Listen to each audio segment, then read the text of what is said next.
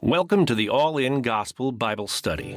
Each week, we move chapter by chapter through the Bible towards a comprehensive understanding of what the Bible teaches. All-In Gospel is recorded live in White Bear Lake, Minnesota, featuring Dr. Sean Dickers. You can support this broadcast by subscribing or donating at the allingospel.com website.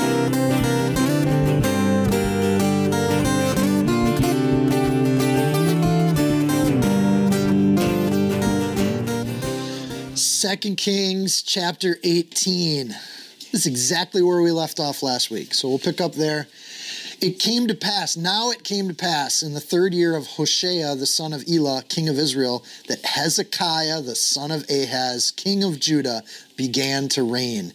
He was 25 years old when he became king, and he reigned 29 years in Jerusalem. His mother's name was Abi, the daughter of Zechariah, and he did what was right in the sight of the Lord according to all that his father David had done. This is the best intro we've had on a king since David. So we're introducing a winner at this point. Praise the Lord. It's almost the exact amount of right of time of bad king, where you just get so discouraged. Maybe we're never going to see a good king of Israel. And then Hezekiah shows up. He did everything right. We have had months of bad examples, but we're actually going to see a mostly good example of how to do this right. And what a joy that is. So it's the third year of Hoshea, so there's 3 more years of the northern kingdom giving tributes, and then they're going to have that 3-year siege of Samaria. Hezekiah's first 6 years as a king, he watches what happens to the northern kingdom. He watches the decimation of the northern kingdom. That's not the only thing, though, that you'd say, well, he's just a great king and everything went great for him. But he overlaps.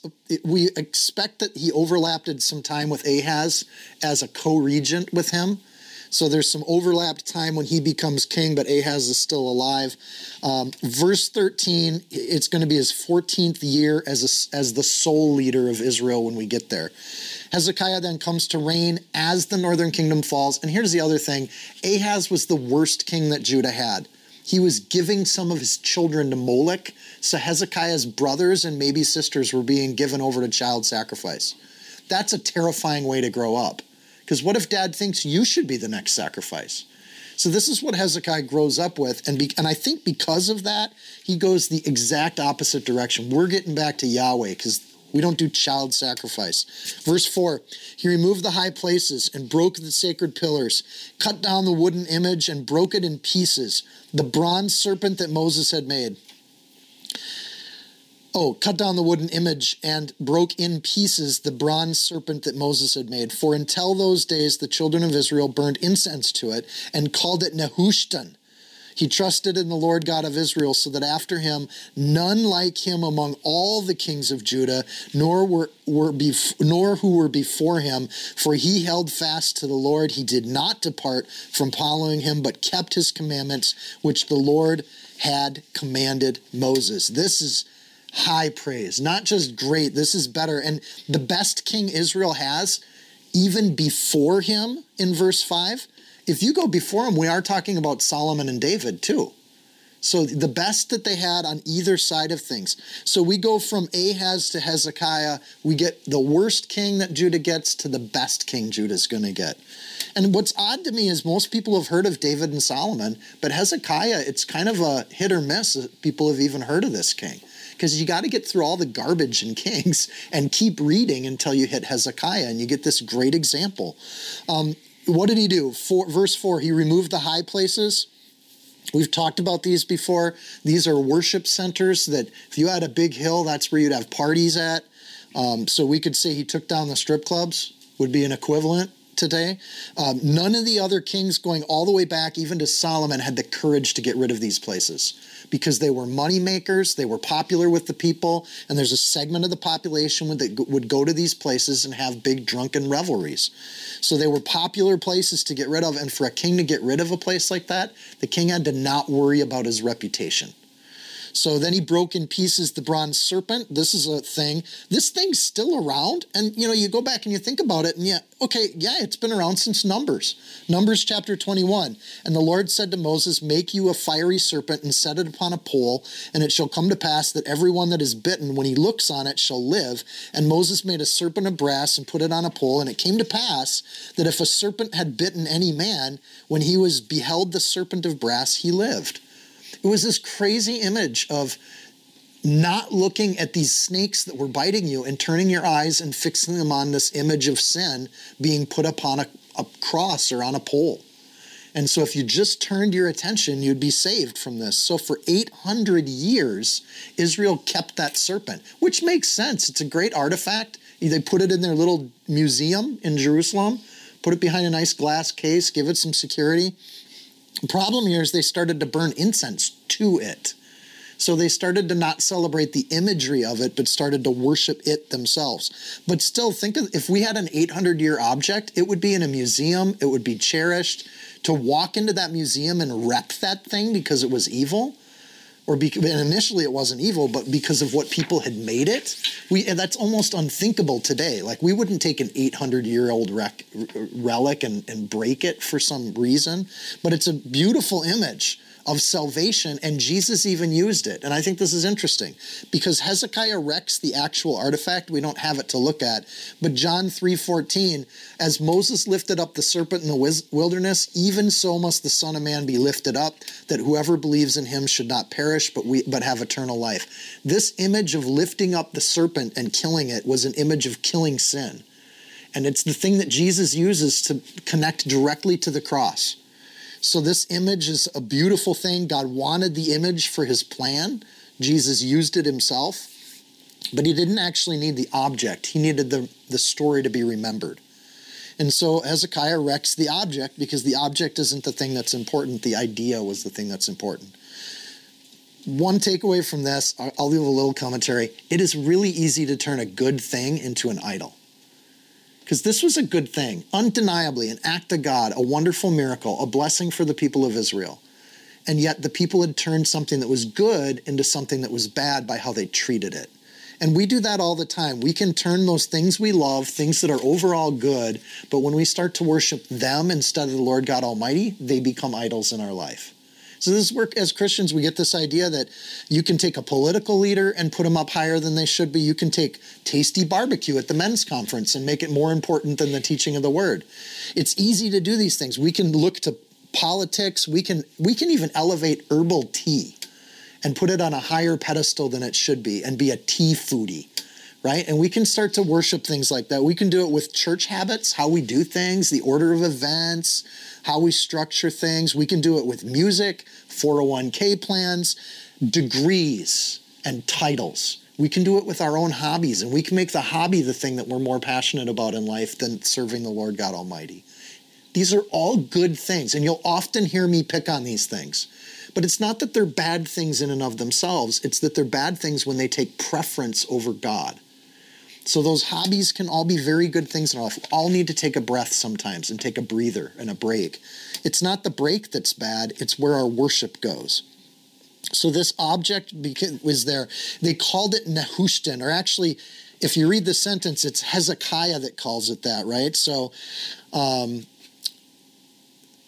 Hezekiah cut down the wooden image and broke in pieces the bronze serpent, and then it says, and called it Nehushtan. So what's Nehushtan mean? It means piece of brass.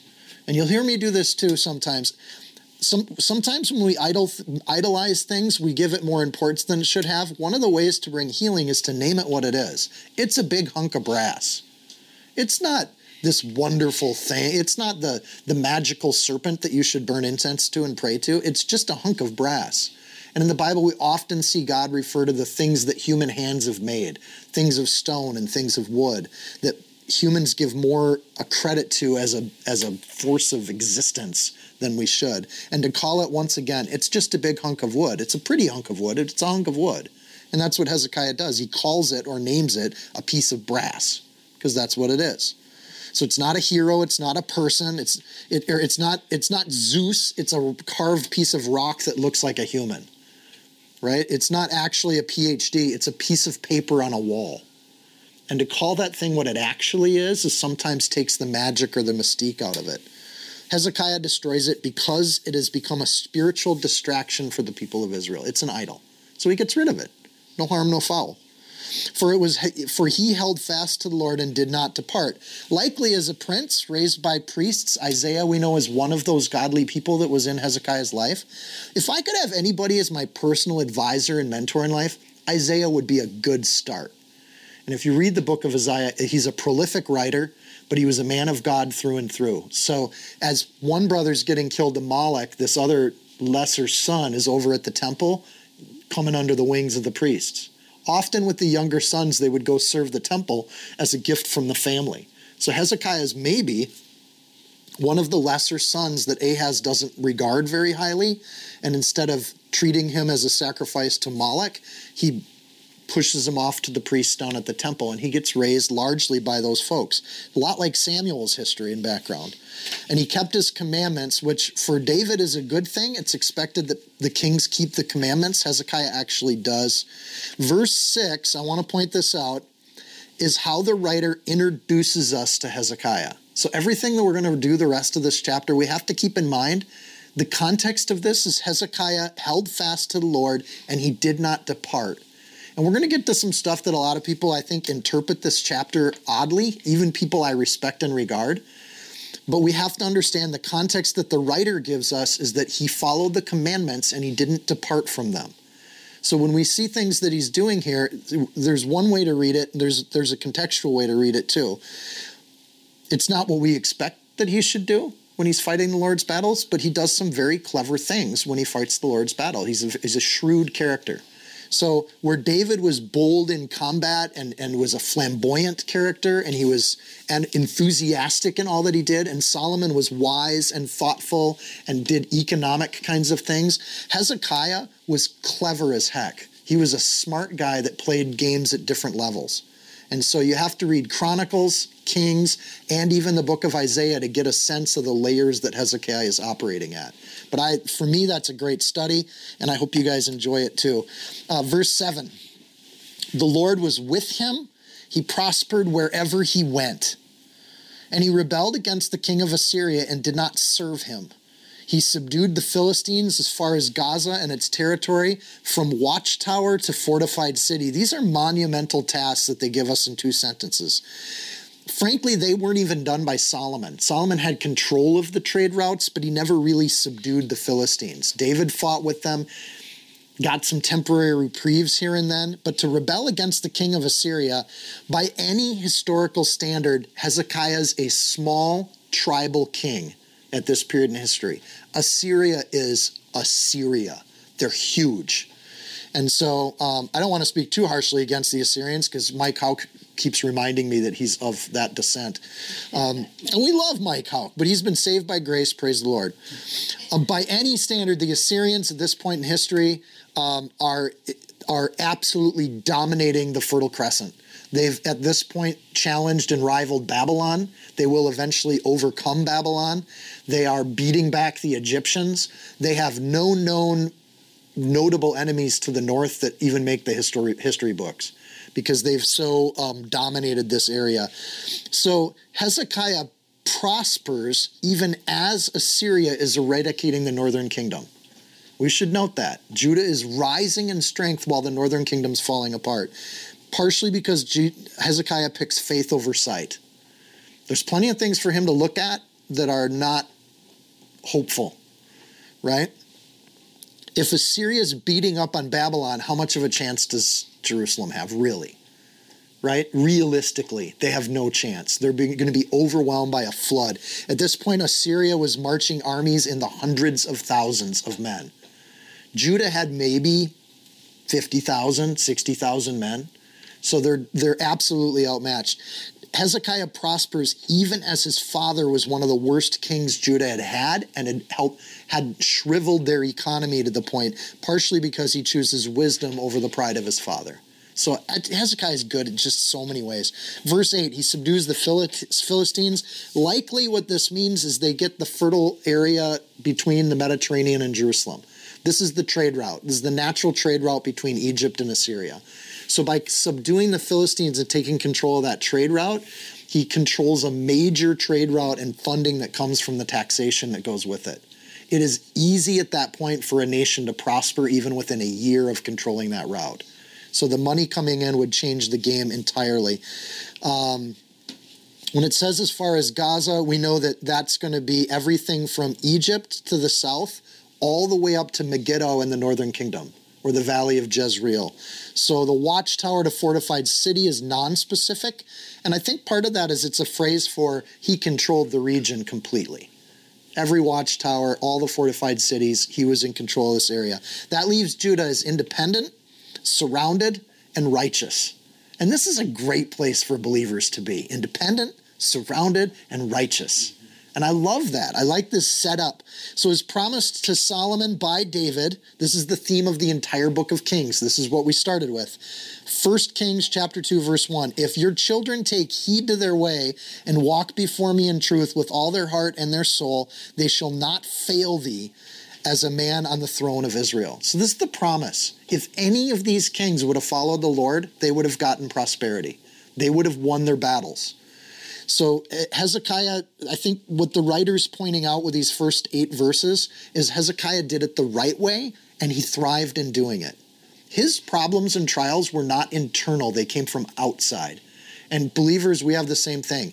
When we walk according to the Lord, our lives thrive. We have peace in wealth or in poverty. We have peace in jail cells or in freedom. We have peace wherever we go because we know where our end is, right? The problems we run into are from the outside. They're from people that don't like how peaceful we are and how joyful and content we are. So this is a very kind intro, and now we get an example of what that looks like. And this has been true of and I think it's important to understand the whole book of Kings. All of Kings has said something about the king and then told us a story that backs up what they said about him. So what they say about Hezekiah is he walks righteously, and the story we get doesn't really look that way. Verse 9. Now it came to pass in the 4th year of King Hezekiah, which was the 7th year of Hoshea the son of Elah, king of Israel, that Shalmaneser, the king of Assyria, came up against Samaria and besieged it. So he's watching the northern kingdom go down. At the end of 3 years, they took it. And in the 6th year of Hezekiah, that is the 9th year of Hoshea, king of Israel, Samaria was taken. This would give caution to what happens when you step on Assyria. You stop making payments to Assyria. If you look at the northern kingdom, they erase you from the planet, right? It's total domination politics, right? So this is all happening in verses 9 and 10. Hezekiah is watching all of this happen. Everything in the flesh says, just pay them their dues. Let them be your new boss, because they're going to, if you don't, they're going to just end you. Verse 11, then the king of Assyria carried away Israel captive to Assyria, put them in Hala by the harbor, by Habor and the river of Gozan, and in the cities of the Medes. So they transplanted them all over the kingdom, because they did not obey the voice of the Lord their God, but transgressed his covenant and all that Moses the servant of the Lord had commanded, and they would neither hear nor do them. Because they spiritually failed, they politically failed. And again, the author makes this point in verse 12, and they're setting us up to understand what this next story is about.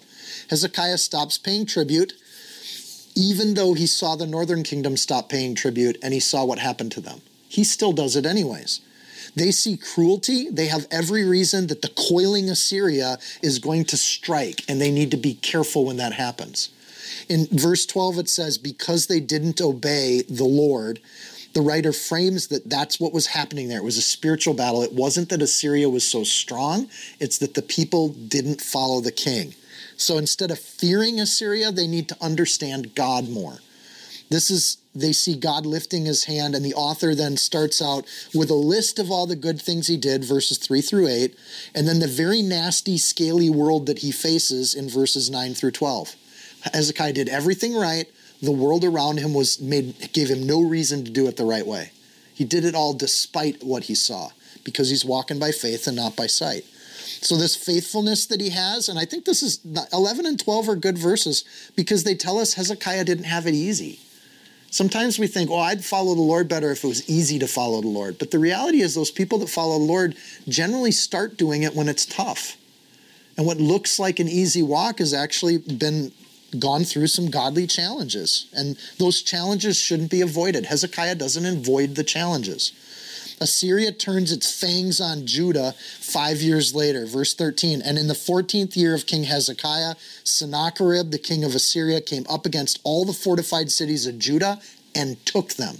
That doesn't sound like prosperity. That sounds like getting absolutely owned. And then Hezekiah, the king of Judah, sent to the king of Assyria at Lachish, saying, I've done wrong. Turn away from me. Whatever you impose on me, I will pay. And the king of Assyria assessed Hezekiah, king of Judah, 300 talents of silver and 30 talents of gold. That's a kingdom's ransom. That's way too much money.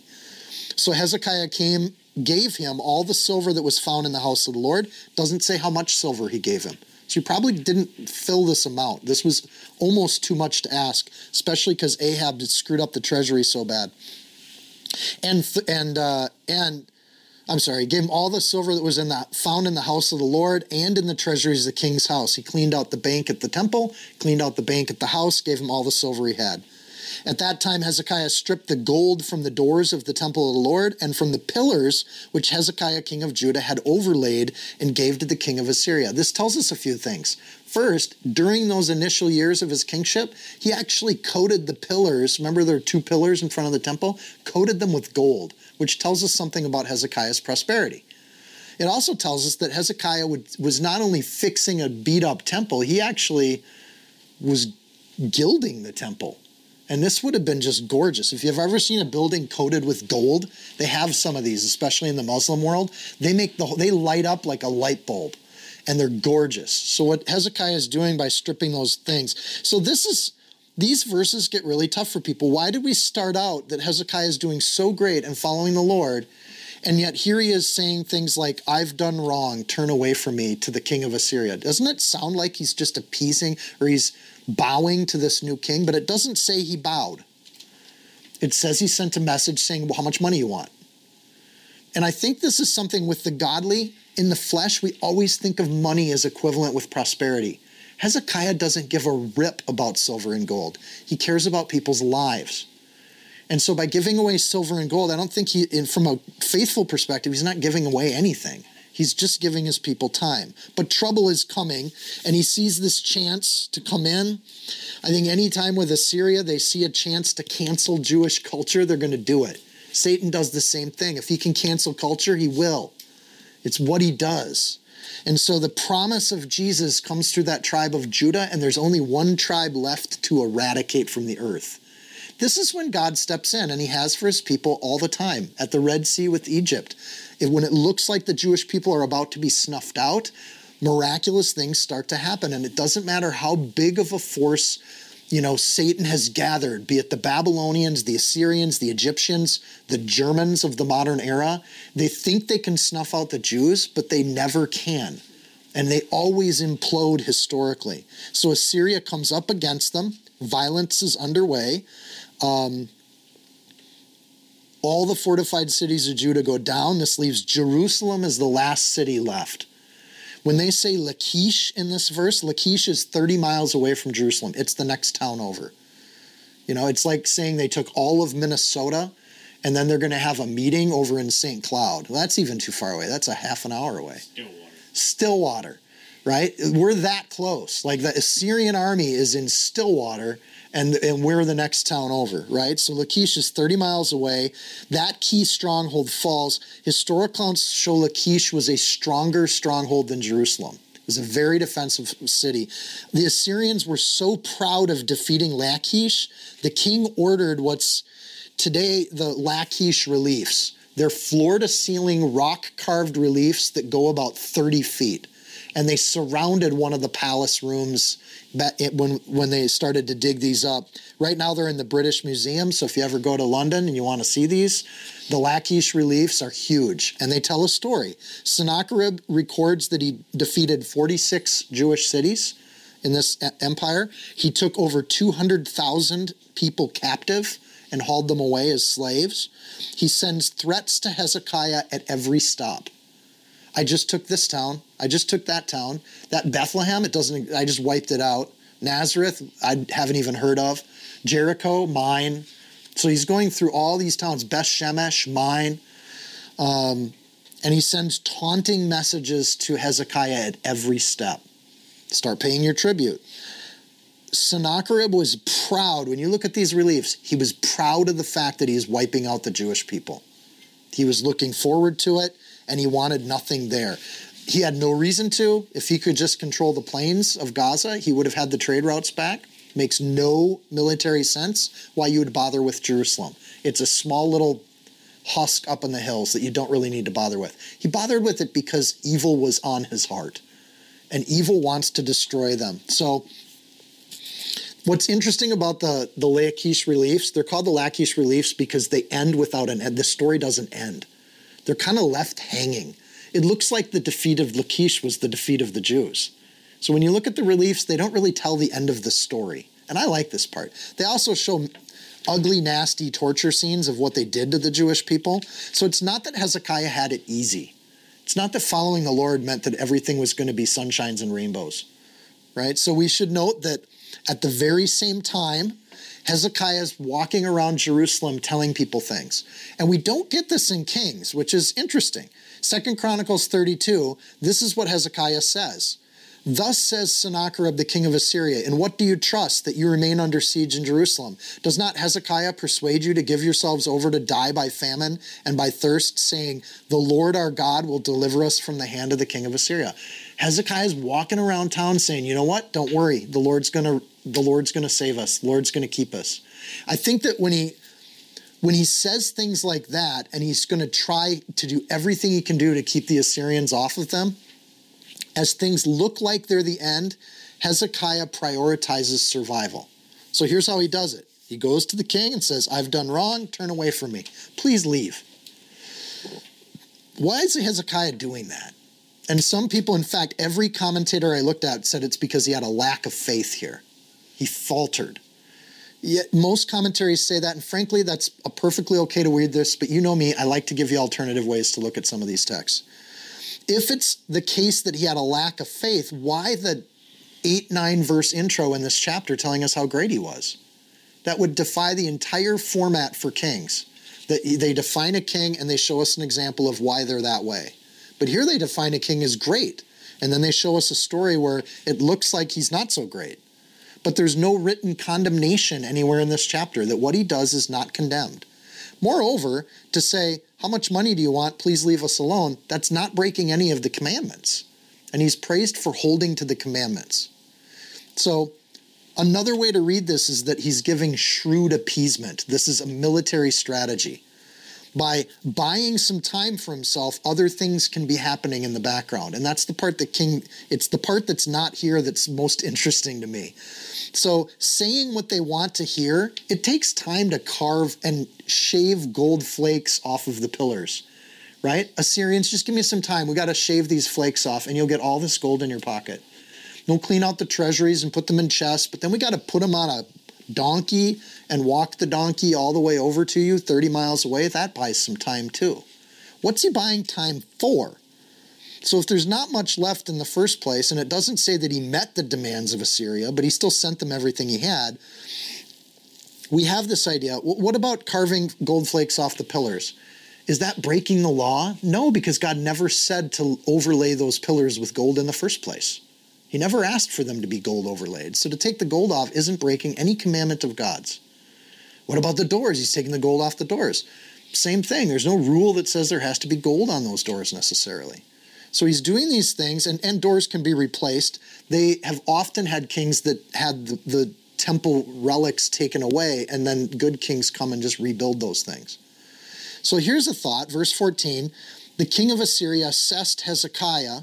And so in verse 15, silver, in verse 16, gold is the stuff that he's scraping together to make as much of this payment as he can, probably put together a speed bump of that value level. Those values are in the millions of dollars. So scraping this off, sure, there's money there. It's an enormous fee, and it would take enormous actions and time to put all that together. So Hezekiah complies.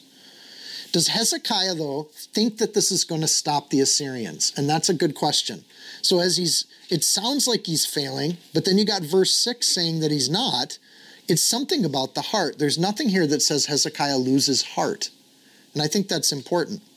He's thinking maybe the lives of the Jewish people are more important than the gold that he's giving away. And that, frankly, I think that's a good king that cares more about people than stuff. When David's soldiers were hungry and starving, he went into the temple and took the showbread and ate it. And it wasn't held against David. It wasn't a sin. It's even something Jesus used as an example, saying, look, people are more important than money. And sometimes when people are hurting, you should just empty the temple out and feed them and do what you need to do to help them. So Hezekiah thinks, if he thinks appeasement will work, he's dead wrong. Evil never quits. Assyria's not going to stop. They haven't gone through all this trouble to stop. This is like Winston Churchill in the Darkest Hour movie. They accredit a quote to him. You've heard this one. You can't reason with a tiger when your head is in its mouth. That's the situation for Jerusalem right now. The Assyrians completely got them and ready to eat them. There's only one city left. You can't negotiate with somebody from that position. Yet Hezekiah seems to be negotiating. He introduces the conversation. Why? 16, it says, at that time. It even makes reference of a time or a period of time here. And I think this is what's brilliant here. It's wise. The negotiations with Assyria create an interesting pause where the tiger gets to play with its food. But what it doesn't know is that the one way to beat that, one way to beat a tiger is to let it think that it has its head in your mouth, but what you just threw it was a big hunk of meat. You throw gold in front of Assyria, they think they're winning. So he's getting a different message. What he's saying to the people, according to the Chronicles passage, is the Lord God will deliver us. He's putting faith in the Lord here and telling people the same thing. 2 Kings 20:20, it talks about when it summarizes Hezekiah's reign, it talks about how he made a pool, a conduit, and brought water into the city. It's an interesting passage. If you go to Israel today, what he did is he dug a thing called Hezekiah's Tunnel. It's a third of a mile long, or 583 yards, and it goes from the pool of Siloam, and it creates a back channel for the water from that spring to go into. Usually the spring would overflow, and the water that would go out would go down into the Kidron Valley and out through the little river. That meant that an attacking army could get fresh water sitting outside the gates of Jerusalem. But according to 2 Kings 20:20, he actually made a pool and a conduit and brought water into the city. In other words, if you're sitting outside Jerusalem, there's no longer any fresh water. That's a problem in the Mediterranean if you have 100,000 plus people. You need fresh water. So what is all this time for? I would argue that over this time, and this is interesting, it's one of the greatest feats of engineering on the planet. 2 teams from each direction. There's a plaque in the middle that tells us this. 2 teams from each direction started carving from opposite directions. They actually adjust and recurve, and they hit within 12 inches of each other. So there's a little jog in the middle of about 12 inches. The entire thing has a 0.06 grade from the pool to the other end over the course of a third of a mile. They don't really know, without echolocation and lasers and everything else, they don't really know how this happened. Other than that 2 teams of guys with chunks carved through solid rock and made this tunnel to make it so the water wouldn't go outside the city. It's brilliant. And even today, tourists, you can go through the tunnel and walk the hike, and you'll be about this high in water to this day. So at this point in time, I think he's buying time to finish the tunnel. And that's what he's doing here. So the Chronicles is a strategic record of this. I want to go to Chronicles. I don't generally jump to Chronicles, but to understand this chapter right, we have to know the other side of the story. 2 Chronicles 32. He took counsel with his officers and his mighty men to stop up the waters of the fountains that were outside the city, the pool of Gihon. And they assisted him. And a large multitude gathered and stopped up all the fountains and the streams that flowed into the midst of the land, saying, why should the kings of Assyria come and find water? 2 Kings 32:5. And also he strengthened himself, and he built up all the wall that was broken and raised it up to the towers, and another wall without, and repaired the Milo in the city of David, and made darts and shields in abundance. We have to know that what looks like a lapse of faith in this chapter in 2 Kings 18, that's what he's doing on the other side of things. So he's playing Assyria when he does this, and there's layers to what he's doing. Why all the preparation if you think that appeasement's going to work? Well, remember one of his forefathers, the northern kingdom came in and ripped down a segment of the wall. Hezekiah rebuilds the whole thing because he's about to get attacked. He puts his defenses up. He puts his faith in God's word, and I'm guessing Isaiah has prophesied that they're going to attack. He knows what's going to happen. So why would they dismantle the massive pillars while they're digging a defensive tunnel at the same time? Why would they build up the walls if they think appeasement's going to work with Assyria? So and the reality is, I think spiritually he's smart. The gold means nothing. Building up the walls means everything. Getting ready for an assault is what's going to happen.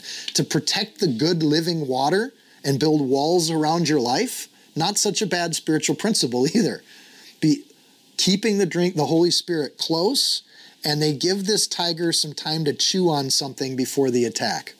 One way to beat a tiger is let it think it's chewing on your head when you're really walking around behind with a machete, and then you get the tiger from the back. That's how you beat tigers.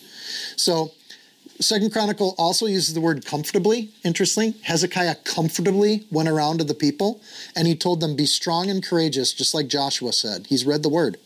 Be not afraid nor dismayed at the king of Assyria, nor all the multitude that's with him, for there will be more with us than are with him, just like the prophets were shown. Like Hezekiah is trusting in the word. He hasn't seen it himself necessarily. There's no record of that. But he's reading the Bible and telling people what it says. Don't worry. Trust. The intro shows how solid he was. Chronicles shows the preparations he was making. And then Isaiah actually talks about the words that he was speaking to the people of Israel, the warnings against trying to partner with Egypt. And so Assyria still attacks. We also know that. All of those things give evidence here to the fact that Hezekiah didn't lose faith here. He was just playing Assyria here. So just another way to read that. Not only that, the text itself never condemns Hezekiah for this. It will condemn him for showing Babylon his treasure houses, but it doesn't condemn him for this at all. It sets it up as that he's doing everything right. So like with the bronze serpent, Hezekiah is teaching the people that stuff doesn't matter. We don't need a shiny temple. We need a temple that functions, that isn't overrun. Right? Isaiah 36, 1 and 2 simply skips the whole narrative and talks about the glorious future of Zion in chapter 35 of Isaiah. So what Isaiah is saying to Hezekiah right now is we have a wonderful future. God has plans for Judah, places to go. And frankly, I think that's the most encouraging message you could ever hear, especially when things look dim, things look dark, things look like the enemy's just going to overwhelm you and swamp you. Remember that God has a plan and a future for your life. And that's what Isaiah's pumping into Hezekiah's head, and Hezekiah's just playing a military strategy game here that's brilliant. 2 Chronicles 32:8. With him, this is what Hezekiah says about Sennacherib, with him is an arm of flesh, but with us is the Lord God to help us and to fight our battles. And the people rested themselves on the words of Hezekiah, king of Judah. Chronicles just tells this better. What Hezekiah is doing right now is he's going around and telling everybody what's about to happen. That God's going to do a wonder, and it doesn't matter how many soldiers march up to that wall. They're not scared of the trial. They're ready for it. They're trusting in the Lord. They've walled off their water source. They've made themselves a home. Assyria, with all their silver and gold gone, has no reason to attack them. And I think this is spiritually important. Hezekiah has given Assyria no reason to attack. He stops making payments, which he shouldn't have to. That's the sovereignty that he has. And then Assyria starts coming with their armies, and he says, look, what do you need me to pay you off? So he pays them off as much as he can. So the attack from Assyria at this point is pure and bitter cruelty. It has no strategic benefit. It costs Assyria money to march up into these hills to take out Jerusalem. So it's of no benefit other than that they just want to eradicate the Jews from the planet Earth. That's the only reason at this point. So Hezekiah is preparing for a showdown. This is what you call trust. He's ready to go. It's now personal. It's about Yahweh and this little king that says he trusts in Yahweh. We talked about Assyria religion before. That's the offensive part to Sennacherib, is that they think their God is bigger than Assyria. This is where it says it, verse 17. Then the king of Assyria sent the Tartan, the Rabsaris, and the Rabshakeh from Lachish with a great army against Jerusalem to King Hezekiah. And they went up and came to Jerusalem, and when they had come up, they went and stood by the aqueduct from the upper pool, which, by the way, has no water in it at this point, right? So they're there to get water, and there's nothing there. which was by the highway to the fuller's field. This is the part that was newly constructed walls around this pool.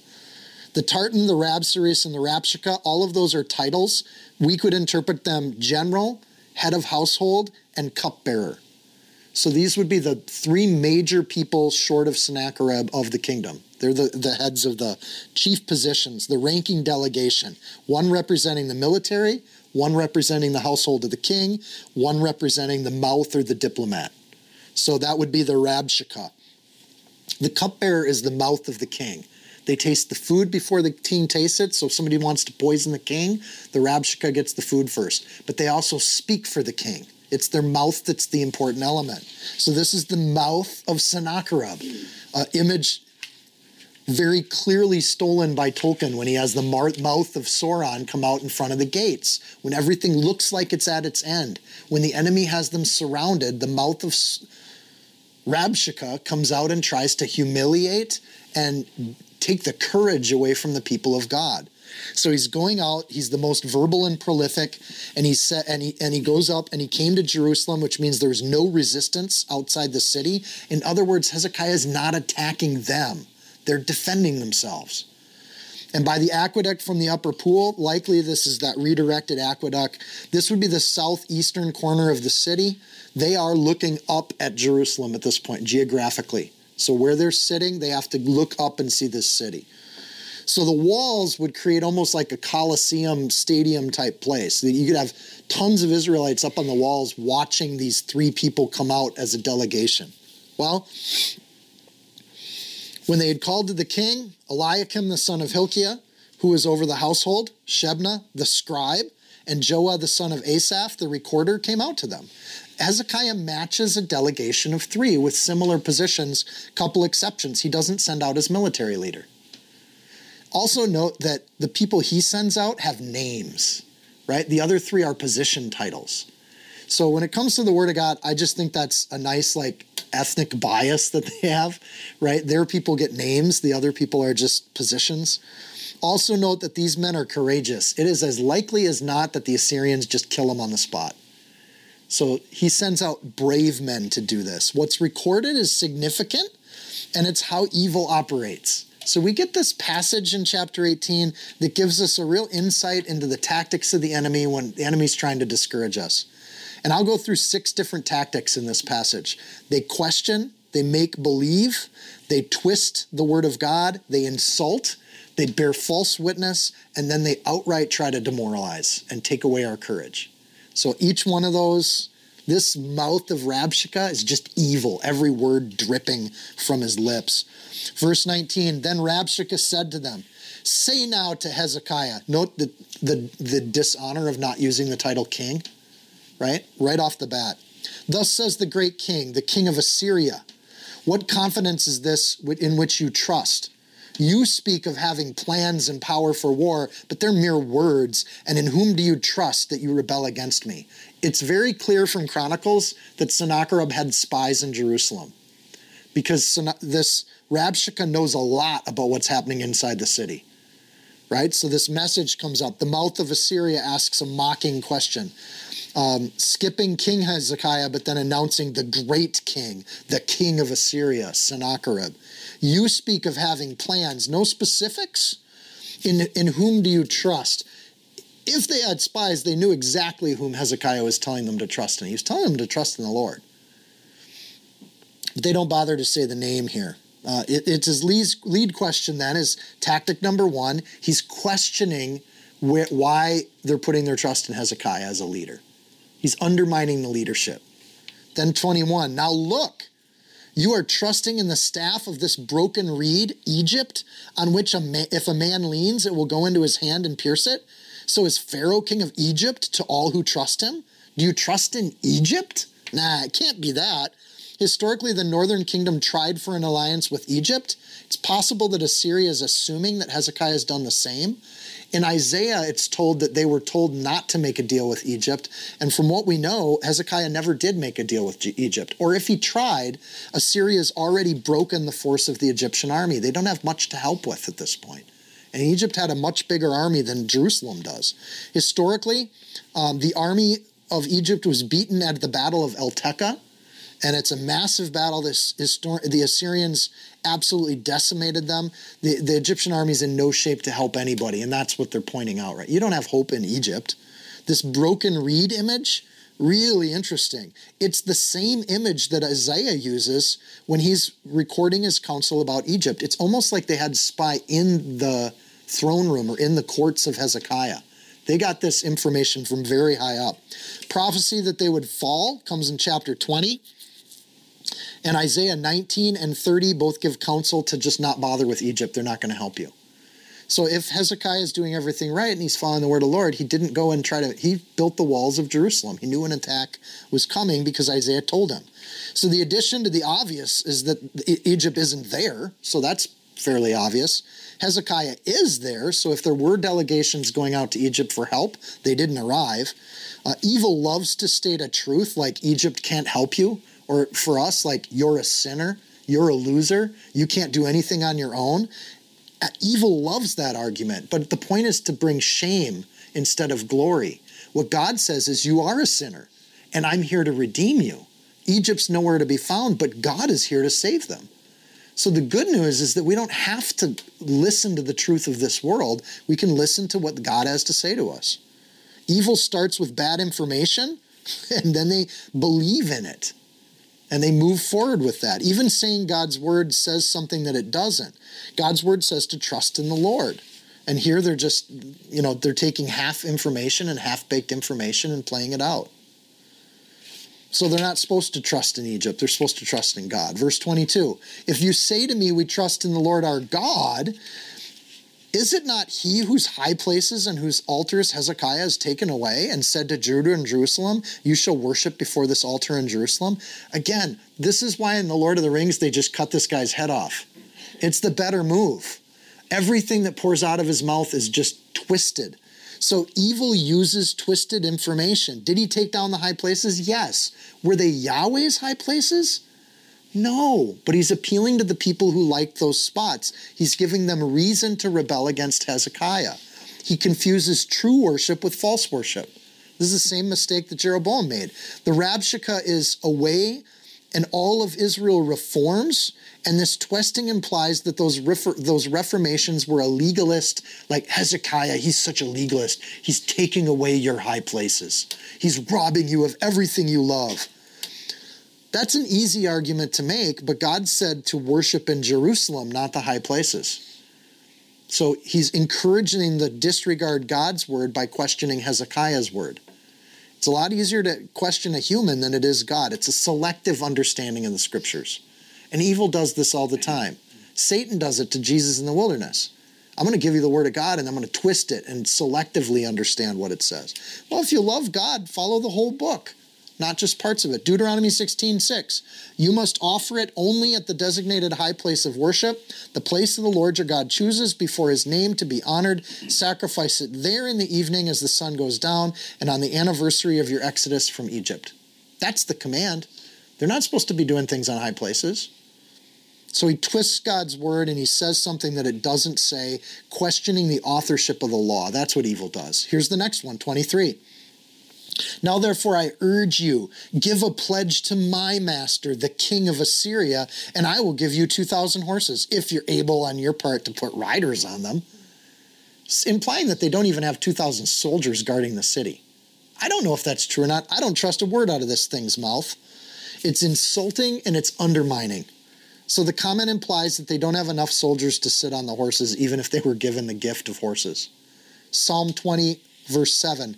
Some trust in chariots, some in horses, but we will remember the name of the Lord our God. That's what the word of God says. You're weak, you're unable, you're pathetic, you're worthless. You're not even worth the supplies we could give you if we wanted to give them to you. That's Satan saying a half-truth once again.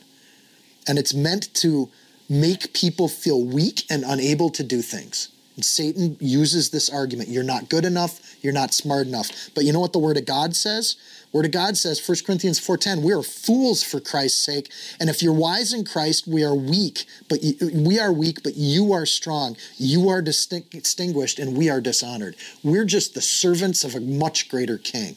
So the Rabshakeh is saying, we want you to serve our king, and the people of God are saying, we're going to serve the Lord God. We don't bow to Assyria. This is great. Keep it coming, Satan. Like we're just getting warmed up with this. Here's the next one, verse 24. How then will you repel one captain of the least of my master? I could save my lowest soldier and have him attack your city and take it. You're nothing. We just took Lachish. Jerusalem doesn't scare us. And so how will you then repel one captain of the least of my master's servants and put your trust in Egypt for chariots and horsemen? Have I now come up without the Lord against this place to destroy it? The Lord said to me, go up against this land and destroy it. Now he's claiming he's heard from God. This is called false witness. He's bearing false witness. Look, I'm doing evil and nobody's stopping me. That must mean that God agrees with my evil. This is horrible logic, but it's great for the enemy because it's demoralizing. It's hurtful. He knows the name of Yahweh. Don't mistake here that in verse 25, where it has those all capital letters, he's using Yahweh, the very specific God of the Jews. So he knows the name of Yahweh, Jehovah, the unwritten name of God. He's just shouting it out. He's not saying God, he's saying Lord, Yahweh here. That's a lie too. He's using the Lord's name in vain. So again, he's showing perhaps some of the most impressive knowledge of Isaiah's teachings and prophecies. He's showing a knowledge of the word of God. He's showing that he's understood these things. He just doesn't believe them. And he's using them for his own purposes. Isaiah 10:5, O Assyrian, the rod of my anger and the staff in their hand is mine. By twisting it, Isaiah is speaking words into Hezekiah's ear going, God hates these people. Look at what they're doing. Just wait. God's going to be here for us. He won't let his promise die. He never has. That's an easy thing to say when we read back on it. That's not an easy thing to say when you have six-figure soldiers sitting outside your city. They use God's name in vain.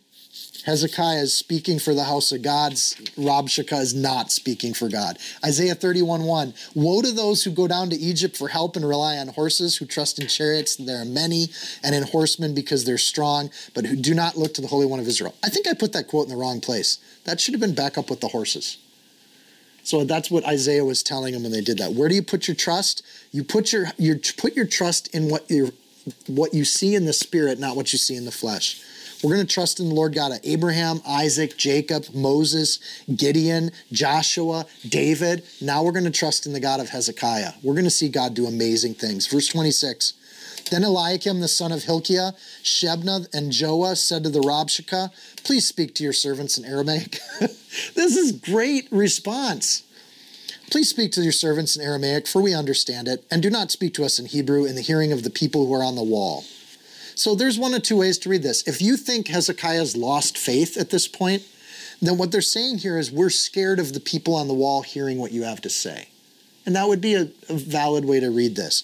If you think Hezekiah knows what he's doing and he and the elders and these three guys, they got a plan and they're ready to do this fight, they're coming out to pick a fight right now. They're not coming out to make nice with this guy. So they don't want the people on the wall to hear these lies because they're so twisted and convoluted they confuse people. They want people to be clear on things. So it's not in fear of this, but they recognize what it is and they're protecting the flock. And I think it's funny, right? At this time, they're talking to him in Hebrew and they ask to be spoken to in Aramaic. First of all, Aramaic becomes the language of the land. It's the language of commerce in this area of history. It stays all the way through Jesus' time.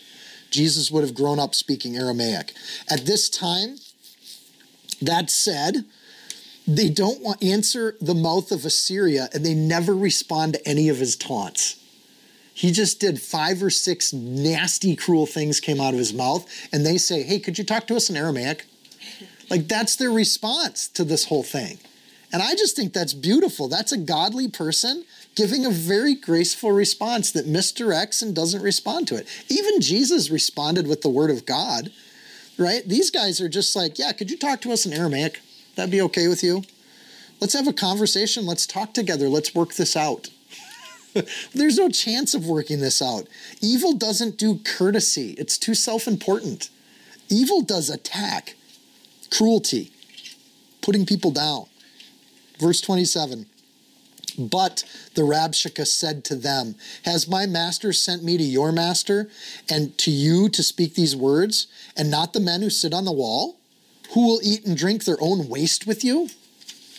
That's not a nice thing to say. That's just mean. You're going to make us eat poop? So, sixth thing evil does is it tries to just demoralize. At this point, it's just into insults and picking on people. Point being, he's going to speak loudly so everybody can hear him, because evil loves to be heard. Loudly, intimidating. The louder and the bigger platform evil can get, the better. Just give it YouTube and see what happens. Like, this is just how it operates. Evil wants everybody to agree with them, and they go public first before they've won an argument. Evil wants everyone to surrender before there's even a fight. Don't battle us, we'll take you to court. And they want the fear of something to stop the actions of the righteous. And, it's one thing when you just see it once or twice in the Bible. It's just throughout the Bible we see evil acting the same way. And even in today's history, it shouldn't surprise anybody. So I encourage Christians, don't get worked up over the news. It shouldn't surprise anybody what happens when evil raises its head. Satan tries to do this with Jesus. He uses the word, he twists it. Jesus doesn't give up, he just gives him the word of God back, and he moves forward. Satan hates the actual fight. He gives in with Jesus. He doesn't actually get into it with Jesus. Because as soon as you stand your ground and you're strong and courageous, Satan prefers to not get in that fight because he knows what happens when he does. He's going to lose. If he can get Jerusalem to just give up, Satan knows darn well that he's going to win this battle. If God's people only stand on God's word, he can't win the battle. So he relies on fear. So the tactics here: questioning, make-believe, twisting arguments, insulting, false witness, and demoralizing loudly. That's the tactics of Satan. We shouldn't be surprised when we see it. The mouth of Assyria thinks he's in control, complete arrogance in the face of God, using God's name, and his argument is give up because Egypt can't help you, give up because Hezekiah's too bossy, and give up because you're weak, and give up because God talks to me just as much as you. Who are you to say God doesn't talk to me? Absolute defiance. To an unbeliever, this is all horrible truth. It sounds true in every regard. It is true in every regard. But to a believer, it's missing a layer. And that is that God is on his throne and God's in control. Don't miss this message for today. We have too many Christians getting too worked up about the news. God is still on his throne and he's still in control and he still loves you. Know that. Understand that. Let that bake in a little bit. So now we just get this arrogant, corrupt vileness coming out of the mouth. He can't wait to defy God. Verse 28, then the Rabshakeh stood and called out with a loud voice in Hebrew and spoke. So he doesn't respect their request. This isn't diplomatic. He's not here to make peace. Hear the word of the great king, the king of Assyria. Thus says the king, don't let Hezekiah deceive you, for he shall not be able to deliver you from this hand. Don't trust your leaders, nor let Hezekiah make you trust in the Lord, saying the Lord will surely deliver us. This city shall not be given into the hand of the king of Assyria. Don't trust your God or what your leaders are telling you about God. Verse 31, don't listen to Hezekiah. For thus says the king of Assyria, make peace with me by a present and come out to me. And every one of you will eat from his own vine, and every one of you from his own fig tree, and every one of you will drink the waters of his own cistern. If you just agree with me, we'll have peace. If you just do it my way, we'll have a beautiful world together. And everybody gets their own fig tree. I think this is the ancient world's way of saying everybody gets their own hot tub. We're all going to live great if only we do what they tell us to do. But what they tell us to do has nothing to do with prosperity at all. If only you use the words we want you to use and call the king the person we think you should call king.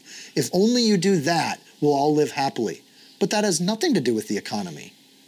How does that plant more fig trees? If you want more fig trees, plant more fig trees. Trust Assyria, don't trust in the Lord. Verse 32, until I come and take you away to a land like your own land, a land of grain and new wine, a land of bread and vineyards, a land of olive groves and honey, that you may live and not die. This is a veiled threat. If you do it my way, we'll ship you off to places where you can live happily ever after. Right? Everything's wonderful in our world. Or you'll die. Those are your options. Trust Assyria and life will be good, or else. Life with us that's all happy, or death and punishment. But don't listen to Hezekiah lest he persuade you, saying the Lord will deliver us. That implies that that's exactly what Hezekiah was telling them. If we trust anything from his mouth, we trust the attacks, right? That's exactly what Hezekiah was saying. The Lord's going to deliver us. The Lord will deliver us. I think there's probably people in Jerusalem that are doubting or struggling with that message, but their leadership's firm and resolute on it. We trust the Lord God Almighty will not let his promises die. This won't be the end of us. So it's a spiritual test for Judah. At least that's the argument of 2 Chronicles and Isaiah for sure. Verse 33, has any of the gods of all the nations at all delivered its land from the hand of the king of Assyria? Has anybody stopped Assyria? The answer to that is no. Nobody at this point in history has stopped Assyria. Where are the gods of Hamath and Arpad? Where are the gods of Sepharim and Hena and Iva? Indeed, have they delivered Samaria from my hand? Even Samaria claimed to worship Yahweh at this point in history. Yahweh didn't save Samaria. Who among all the gods of the lands have delivered their countries from my hand, that the Lord should deliver Jerusalem from my hand? Who do you think you are? We've defeated everyone, and you think you have something to offer? He thinks how the world thinks, that power equals blessing, that the fact that they're powerful means God loves them and appreciates what they're doing. That's a false assumption. He assumes that Yahweh is like these other gods. That's a false assumption. So all these false gods are not compatible to Yahweh, and he doesn't get that. He assumes that what was going on in Samaria was like beating Yahweh. When Yahweh had lifted its hand, the writer of Kings has made that very clear. God walked away from the northern kingdom. He wasn't there to defend them. He thinks God's patience is the same as weakness, and it's not. And I think that's one of the mistakes evil makes. It doesn't get that point. Patience, peace, joy, those aren't weaknesses. They're assurances. Blessed assurance. The trials that they're going through are the same. This is the assumption. He assumes the trials are the same as abandonment, that God isn't with you because we're defeating you right now. He assumes that silence from God is the same as indifference from God. Doesn't Satan love that one? Was God responding to you? I've been praying for 3 months and I haven't heard from God. So do you assume then that he doesn't care? Because silence is not the same as indifference. They're very different. This was all to make them surrender. It was all a better option. And I wonder if God was testing, how long will they hold out? And he's given them an opportunity to stand, finally. The Lord should deliver Jerusalem from my hand. This was the deal sealer here. Sennacherib is not framing. At the very end, he slips. It's not about Hezekiah and him.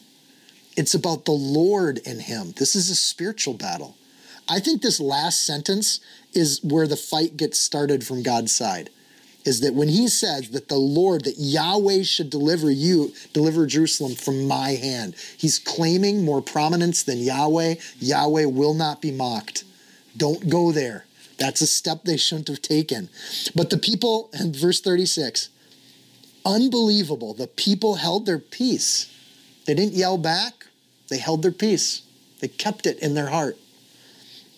And answered him not a word. Can you imagine, given all that mockery and that stuff that's worked on every other city, and people just weakly fold, but the cities of Jerusalem have fought and held out. They get to the final one, and the cities of Judah, and they get to Jerusalem, and he gives all that mockery, all these arguments in the flesh, and then just silence.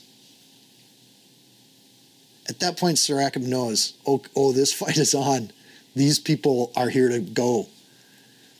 All that silence, for the king's commandment was do not answer him. Hezekiah knew exactly this. He was giving them silver and gold to buy time. And my thought, verse 36, he was then training people for how the inevitable battle was going to play out. Because Isaiah was telling them everything. The people were trained, they were ready, they were filled with faith, they had living water inside their walls. They held their peace because they had peace. They were good to go. We know the Lord will die and this whole story is over, or God's going to save us and his promises will be held true. On those two either ors, I'm going to put my money on God keeping his promises because he always has, no matter how dark it gets. It's never so dark that God's not waiting for you on the other side. Some people say, I got to see a light at the end of the tunnel. No, you don't. You just need to have faith that the Lord will be there. The light will come to you. He's there. He's waiting. Hold your peace. Hezekiah prepared them well. Evil's intimidating, but it's predictable. You know what the attacks are. You know where they're coming from. But they keep coming. But we knew that was how Satan attacks. We know that. Don't be surprised by it. Satan's going to go at, he's going to make you look at the fall of northern Israel. Some of the Jewish people have already fallen. He points to the failures of the Jewish people in the past. Satan does that to us all the time. Look at the sins you've committed. Shame on you. Shame on what you've done wrong. You're not useful for God because you're such a sinner. Baloney. God wants the next day of your life, not the last days of your life. He wants to look forward. He knows the sweet words go hand in hand with insults. We know that about the enemy. Mockery comes with vain words. Okay, bring it. It's just stuff. They didn't get all tunneled up for nothing. They dug the Hezekiah tunnel for a reason, because they knew the battle was coming. God's people got prepared. Noah built an ark. Moses built a tabernacle. It wasn't that the battles weren't out there. It's that God's people got ready for them. They knew they were coming. So not a word. The people didn't fight. They didn't argue. They didn't debate. Christians fail over and over and over again by thinking that arguing with evil is going to do anything but tick evil off. They don't argue with evil. They don't need to argue with evil. We tell kids this all the time. You don't have to be defensive. Just say, okay, I'm sorry. I was wrong. It's easy. But evil wants to argue all the time. It's nearly always better to hold our tongue instead of arguing with evil. We trust in God. We don't have to convince the evil that God's in charge. The evil knows what God is. At this point in time, it's time to fight. It's time for a battle for which Israel, if they have less than 2,000, is facing, is it 100,000 or 200,000 outside the gates? Do you remember the number? That'll be there, 120,000. 120,000. That's why I love my wife. 120,000 versus maybe less than 2,000, unless Rabshakeh was lying, which we can assume. So maybe they have 10, 20,000 to defend the city. Still, 1 to 5 odds, 1 to 6 odds.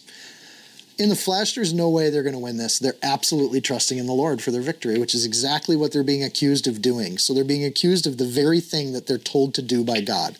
The king's commandment was, hold your tongue. They're not only obedient to God, they're obedient to Hezekiah. And they believe Isaiah is speaking on behalf of God through the temple system. Things are clicking and they're working. So the obedience to Jesus, teaching God's word, is the answer to the slithering evil of the world. Christians, don't get upset by what's happening out there. Turn your heads to the word of God and know what it says. That's the only battle we have to fight, is our own laziness. And if we do fight that battle and we win it, we also beat evil at the same time. We don't, God does. But our battle is to get ourselves in the word and frankly love one another, minister to one another. That's the command Jesus gave us. Love one another. Take care of each other. Verse 37, we'll wrap up for the night. Then Eliakim the son of Hilkiah, who was over the household, Shebna the scribe, and Joah the son of Aphath the recorder, came to Hezekiah with their clothes torn and told him the words of the Rabshakeh. Unlike Lord of the Rings, they don't chop his head off. Like, that's not the biblical part of this story. They don't say a word, but they do tear their clothes. I think it's interesting that we've seen these names repeated over and over and over again. I think they were heroes. I think the reason that the book of Kings writes their name and their position, who their dads were, Eliakim, the son of Hilkiah, is because these men had such a position of honor and glory. And after this battle's all said and done, these guys were the heroes. They were the ones that put their necks on the line, stood in front of the Assyrians, and said not a word. Other than, could you please speak Aramaic? Right? They just kept their cool. They held their peace. They had their joy. The heroes of God's kingdom are the people that can just be happy in the face of anything. Because we have the love of God. They do tear their clothes. This is upsetting. They're deeply hurt. This guy just used the Lord's name in vain. He bore false witness. He has other gods before him. He breaks like half of the commandments, and he's about to do murder. Right? So this is offensive in that this guy has absolutely crossed the line. But the words alone make this terror something that's very tempting to listen to. The standing army of 120,000 men makes this even more convincing to listen to the evil. But they don't. Every sense of this is they have a complete understanding that Assyria is in the flesh in complete control right here. But in the spirit is what they're going to choose to believe. This feeling that they have isn't the whole story. The fact that they're rending their clothes, that's not the end of this story. But it doesn't say that God's people don't get upset. We do get upset.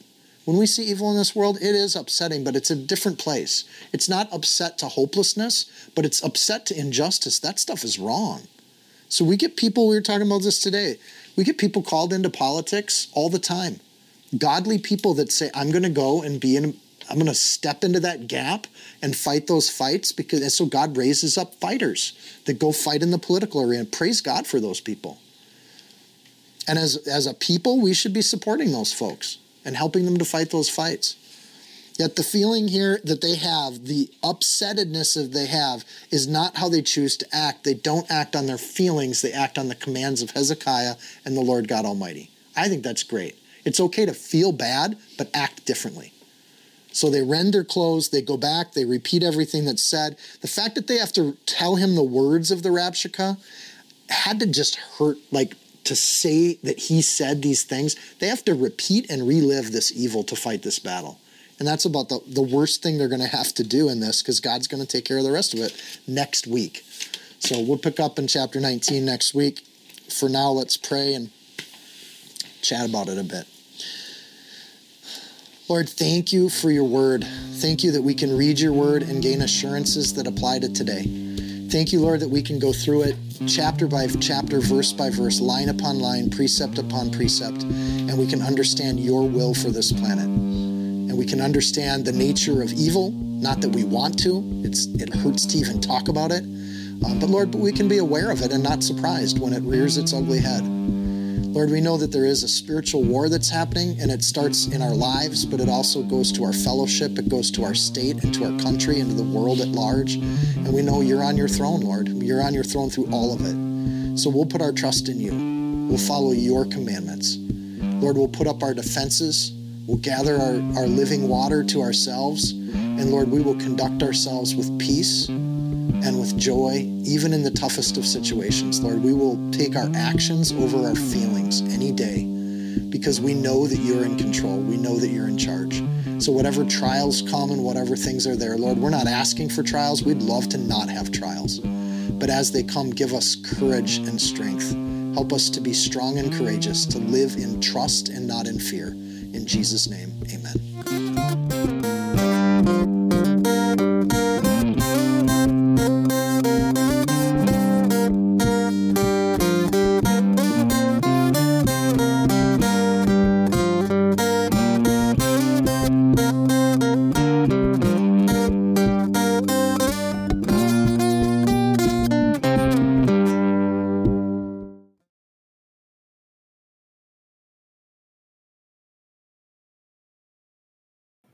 If you found this teaching helpful, insightful, you can support this podcast by sharing it with a friend. Screenshot it, tag it, post it on your social media.